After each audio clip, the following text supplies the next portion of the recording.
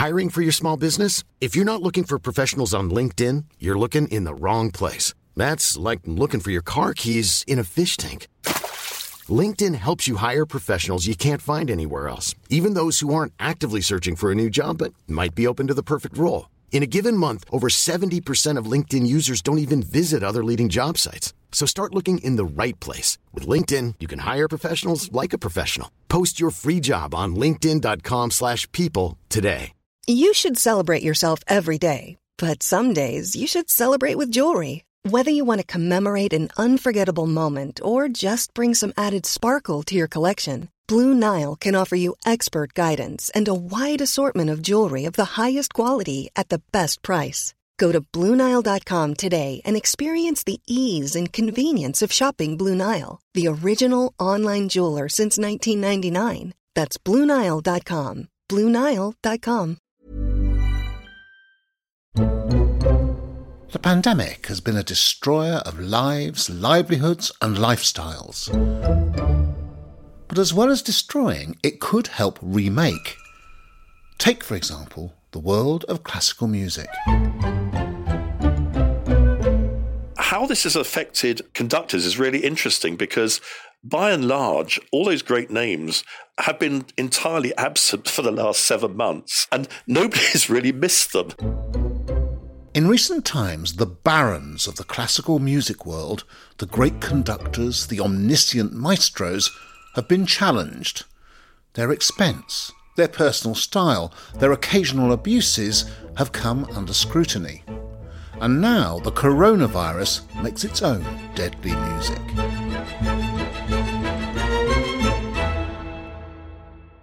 Is the writing on the wall for the old-fashioned maestro conductor, and will classical music go down as well? You're listening to Stories of Our Times from the Times and the Sunday Times. I'm David Aronovich. Today, overpaid, oversexed and over the hill. Has the maestro had his day?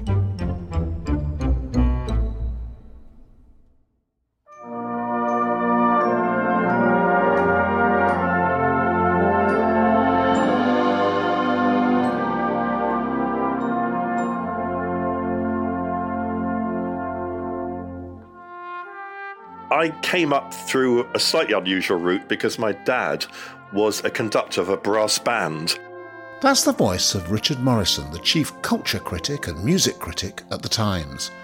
He's telling me how he came to a career writing about and following classical music.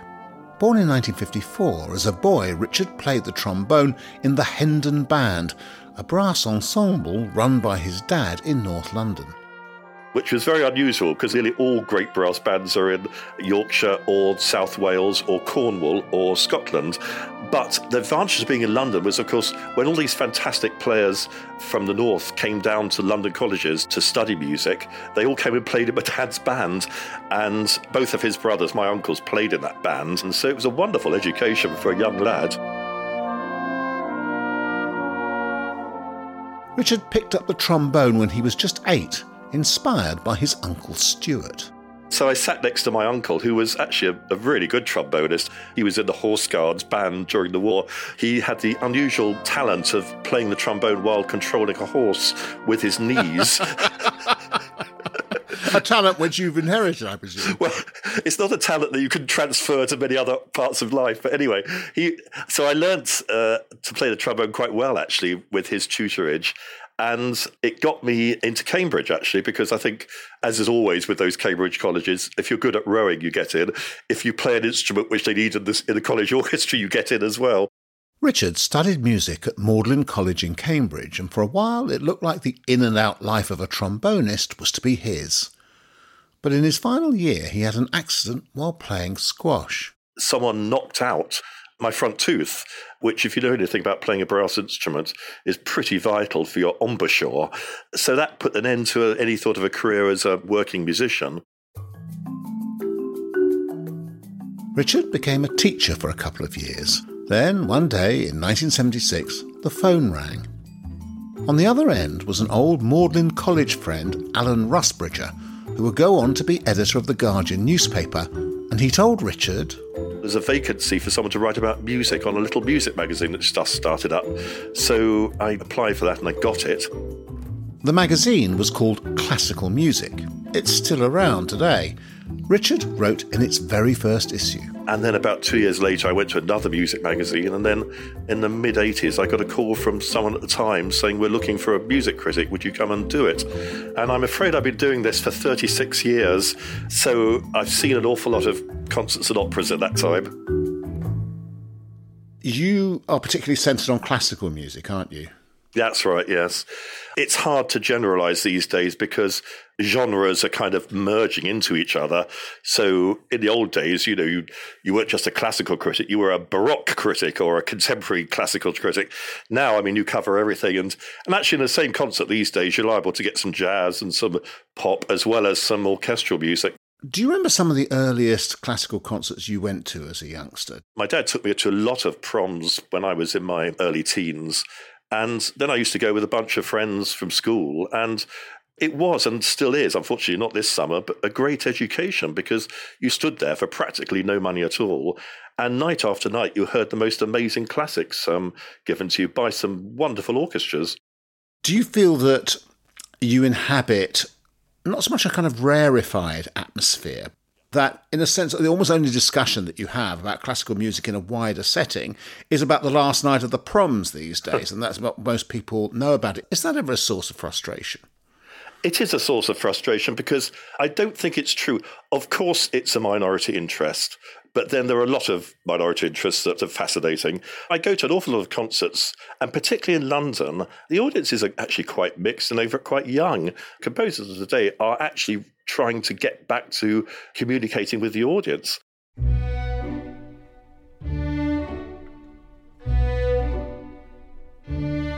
While Richard loves all things musical, and as we've discovered, classical music above them all, today we're discussing the maestro and Richard's theory that COVID-19 may deal the death stroke to a calling already becoming obsolete.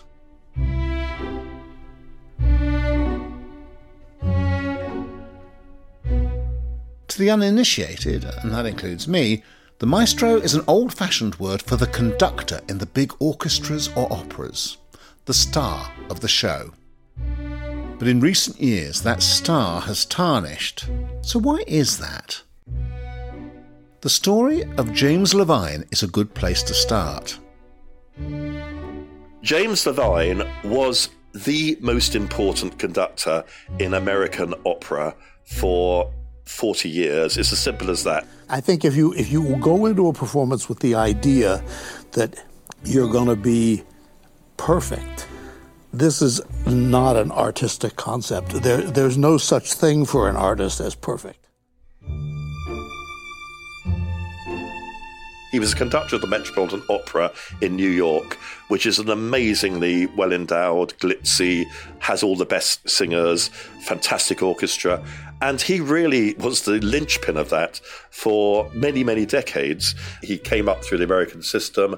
That's quite important to say because most conductors in America who are conducting major institutions come from Europe. That's still the case today. But he was very much an American-made musician. And so it was a matter of great pride that actually he would take over this incredibly important institution, the Met in New York.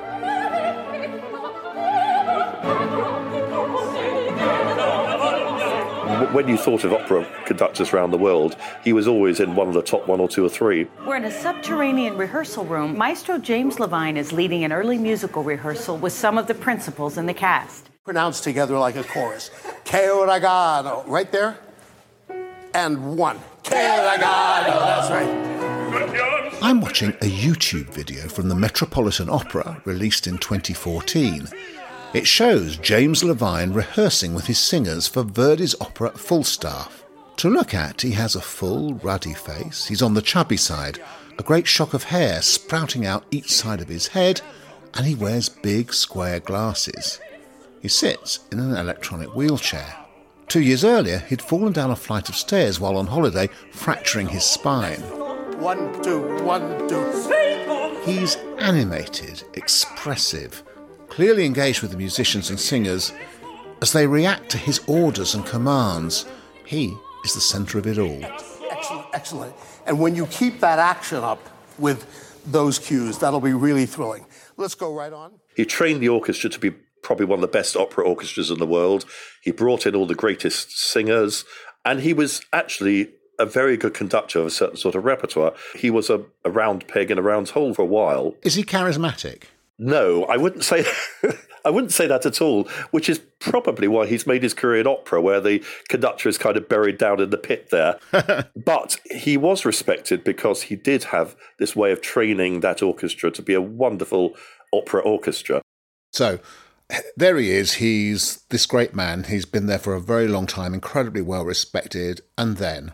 A beloved and famed conductor is off the job. The Metropolitan Opera suspended James Levine amid claims of sexual abuse and misconduct. Conductor and former director of the Metropolitan Opera House behind me is now under fire. The Met said on Monday that more than 70 people had been interviewed in the investigation. Levine denies the accusations. Is the first high-profile misconduct claim to rock the classical music scene, since a wave of accusations has toppled other famous faces. Through his life, it would be fair to say there have been allegations about him which have swirled around the musical world. But then 3 years ago, there were very much more serious allegations made, which the Metropolitan Opera investigated, that he sexually abused young men, people who were in a position where he had some power over them. They were young singers or people on courses he ran. And it's important to say at this stage, he has always denied these allegations. But nevertheless, the Metropolitan Opera took the view that they were so serious that they would sack him. He was sacked almost straight away. So in 2017, James Levine's career at the Metropolitan Opera in New York was over. But the story wasn't. There was this massive lawsuit started with a countersuit. He sued for, I think, $5.8 million. This all went to mediation before it reached court, and it was settled. And at the end of it, the person who was alleged to have done all this wrong ended up walking away with $3.5 million as a settlement.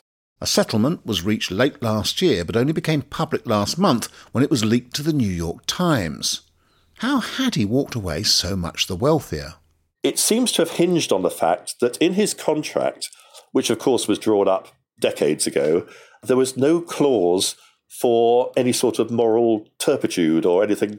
In other words, the only way that the Metropolitan Opera could have sacked him was if he died. Let me get this absolutely clear. We're talking about $3.5 million he got in a settlement because in the original contract, they hadn't had a clause specifically saying he shouldn't go around effectively sexually molesting people. Well, that's true. But then back in the 1970s or 80s or whatever it was, that sort of thought wouldn't have entered the mind of anyone running an opera house or an orchestra. And you wouldn't have thought of putting it in someone's contract. So, in the distant past, either that kind of behaviour was not regarded as sackable or it wasn't regarded as something you would want to talk about.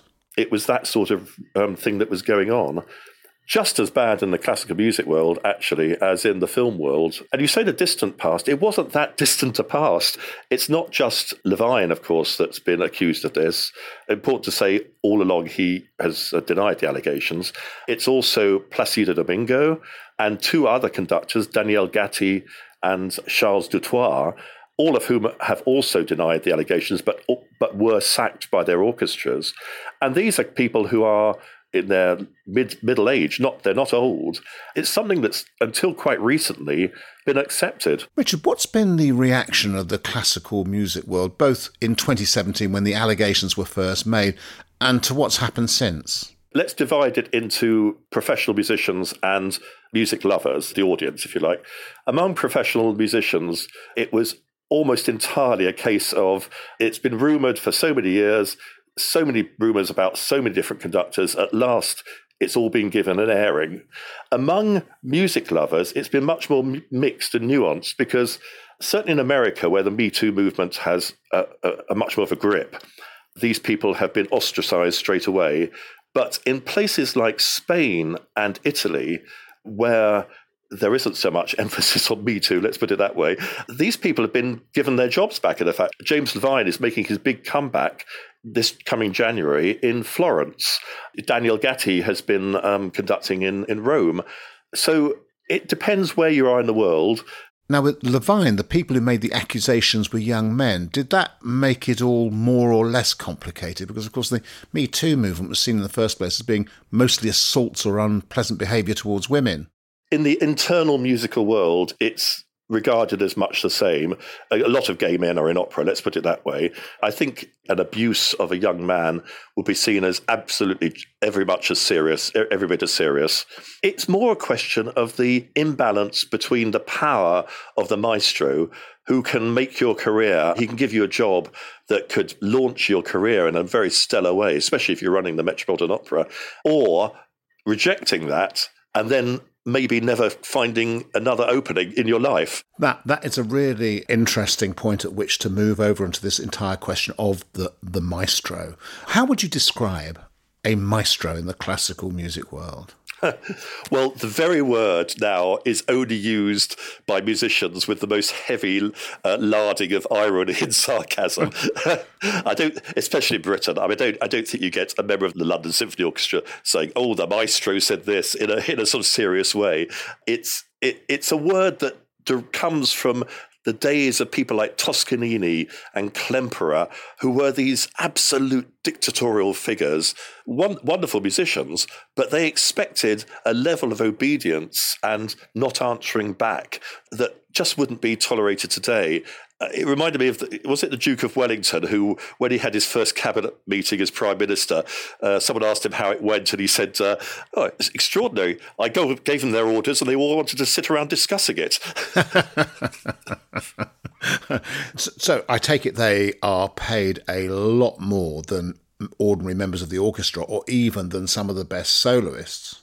Yes. In one of my holidays from my university, I went to work for the BBC Accounts Department, and which was an amazing education. I'm probably breaking the Official Secrets Act by telling you this after 50 years or whatever, but one of the contracts that passed over my desk was the contract for the Berlin Philharmonic to play at the Proms under Herbert von Karajan.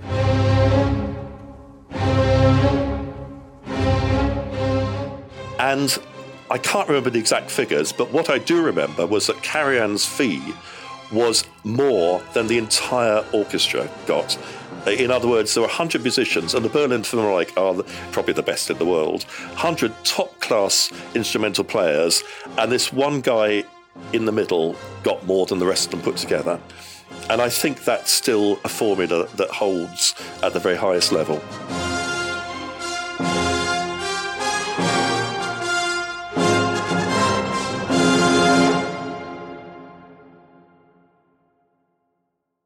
To enjoy more remarkable stories every day, subscribe to The Times and The Sunday Times today and get 1 month free.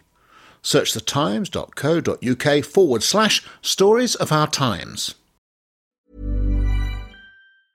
A lot can happen in the next 3 years. Like a chatbot may be your new best friend. But what won't change? Needing health insurance. United Healthcare Tri-Term Medical Plans are available for these changing times. Underwritten by Golden Rule Insurance Company, they offer budget-friendly, flexible coverage for people who are in between jobs or missed open enrollment. The plans last nearly 3 years in some states, with access to a nationwide network of doctors and hospitals. So for whatever tomorrow brings, United Healthcare Tri-Term Medical Plans may be for you. Learn more at uh1.com. Hiring for your small business? If you're not looking for professionals on LinkedIn, you're looking in the wrong place. That's like looking for your car keys in a fish tank. LinkedIn helps you hire professionals you can't find anywhere else, even those who aren't actively searching for a new job but might be open to the perfect role. In a given month, over 70% of LinkedIn users don't even visit other leading job sites. So start looking in the right place. With LinkedIn, you can hire professionals like a professional. Post your free job on linkedin.com/people today. It's that time of the year.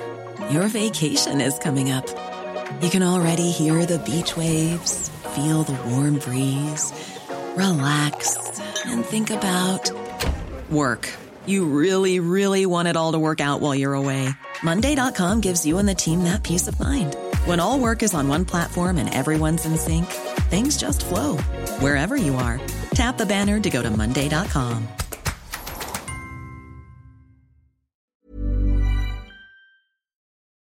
Let's talk about how the pandemic has affected all this. What's happened to classical music in the pandemic? I presume it's trodden the same difficult path that all the other performing arts have. It's been catastrophic for orchestras and opera houses. And I feel so sorry for them because some of them are trying really, really hard to put on concerts with the orchestra a bit distanced, tiny audiences, streamed to as many people as they can. But the regulations change almost every week. The finances just don't add up.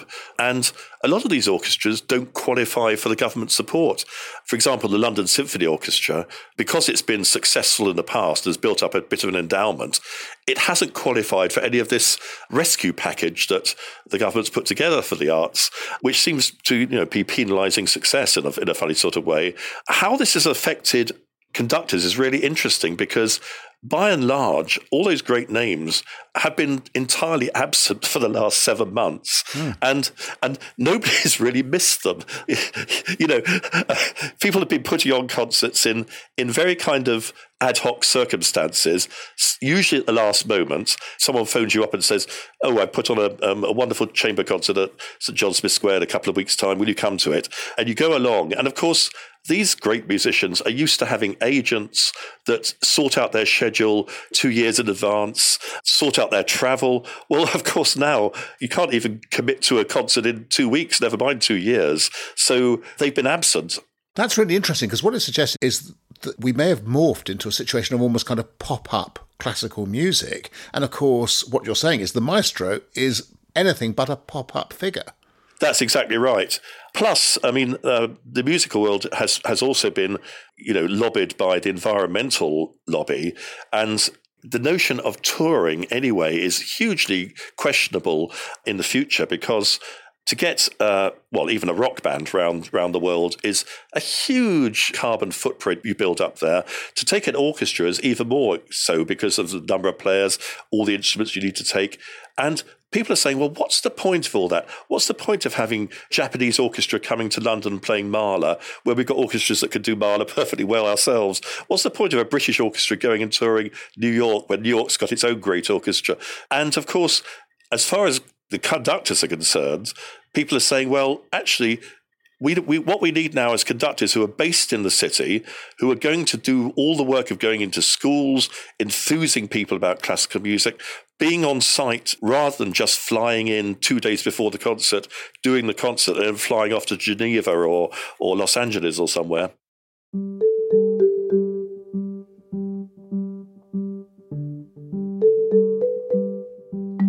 One of the things that you can see happening in a whole series of ways, maybe in theatre, maybe elsewhere, is that new forms will come up and maybe actually in some ways they will be more dexterous, more adaptable, more innovative than the old forms were. Is that what you think is going to happen in classical music? Musicians are very resourceful, but what they don't expect is sort of 7 months and more of absolutely nothing. The Musicians' Union did a survey of their membership, and a third of the members said they were seriously thinking about leaving the profession altogether. A third? A third, yeah. Well, and that surprised me. I'd have thought it'd be even more, but it shows how much they love music, that they're prepared to desperately hope that something good is going to come next year. I think there'll be much more imagination about where classical music takes place. If the concert halls are locked shut because, local authorities can't work through all those regulations that you need now to open the halls, then, there are plenty of other places that classical musicians can go and perform.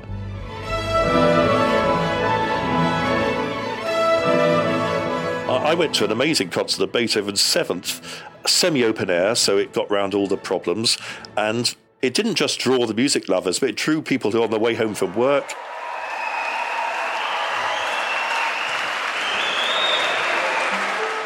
And I thought, yes, this is a future. It's not a very kind of stable or structured future, but it is a way forward if people can be constantly imaginative. Now, the one person that doesn't seem to have much room for is the Levines. There is that bunch of them who are mostly, but not all, in their 60s, 70s and 80s, even 90s, who they've been ingrained in a certain way of doing things for so many decades that I don't see that they have the capacity to think outside the box, or even to say, yeah, I can see times are hard, I'll just take a tenth of my fee. And I think that's where the writing's on the wall. So this, in between the Me Too movement for a few of them, the coronavirus, and then the environmental reasons you cited earlier, it's kind of, well, it's a good operatic term, it's kind of curtains for them. Well, I wouldn't underestimate either the reactionary conservative forces within classical music to try and cling on to these institutions that perhaps should have had their time. The Metropolitan Opera, to take a case we've been talking about, it's been closed since March, obviously. They've announced that they're going to open in October 2021. Well, by that time, people in New York will have forgot what opera is. And yet there's still this determination that they're going to go back to having the grand opera nights that they had, back in the 1940s. I think there will be some institutions around the world that do try and keep things the way they are. But I don't think, particularly in the UK, where we haven't got the money to do that, I think we've got to be really much more imaginative about finding new ways to make music.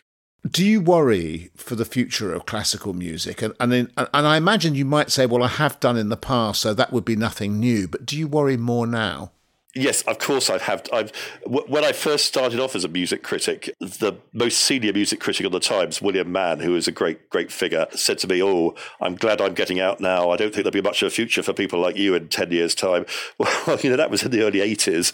There's always this worry about something as precarious, if you like, as classical music, particularly in the UK, where, unlike in Germany, we don't give them massive subsidy. But I do worry more now because of this 7 months of nothing, the feeling of, even if we get things back next year, we're never going to get things back to the level of work that we had. That is fairly prevalent now in the musical world. But British orchestras, they played through the wars, they played through the Great Depression. They always found a way of surviving, and things must have been pretty tough in the 1920s if you were a musician and you got paid tuppence for a concert and you didn't know when your next concert was going to happen. They still survived. I think you don't go into music unless you really, really love music. And that's the thing you've got to cling on to. I think things will survive. I don't think we will ever get back to the way we were, but perhaps in many ways that's not a bad thing.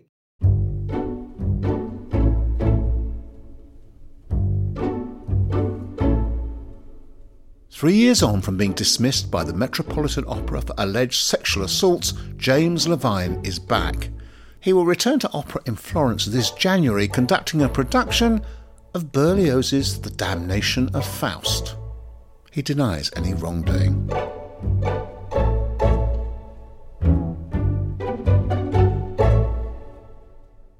You've been listening to Stories of Our Times with me, David Aronovich, and my guest, Richard Morrison, the Times chief culture writer and music critic.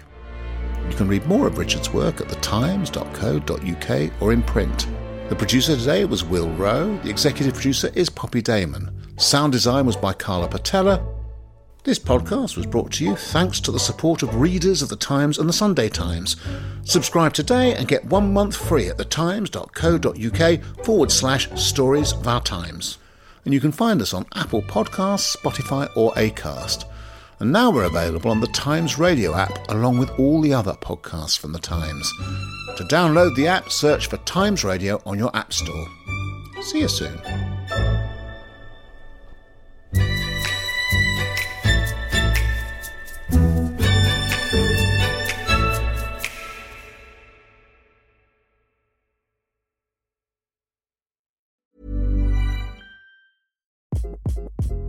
Hi, this is Craig Robinson from Ways to Win, and support for this podcast comes from Invesco QQQ, the official ETF of the NCAA. The future isn't scary. Not realizing its potential, however, could be. Just like on the recruiting trail, I've seen potential come in many forms as a coach. Learn more at Invesco.com/QQQ. Let's rethink possibility. Invesco Distributors, Inc. Hi, I'm Daniel, founder of Pretty Litter. Cats and cat owners deserve better than any old-fashioned litter. That's why I teamed up with scientists and veterinarians to create Pretty Litter. Its innovative crystal formula has superior odor control and weighs up to 80% less than clay litter. Pretty Litter even monitors health by changing colors to help detect early signs of potential illness. It's the world's smartest kitty litter. Go to prettylitter.com and use code ACAST for 20% off your first order and a free cat toy. Terms and conditions apply. See site for details.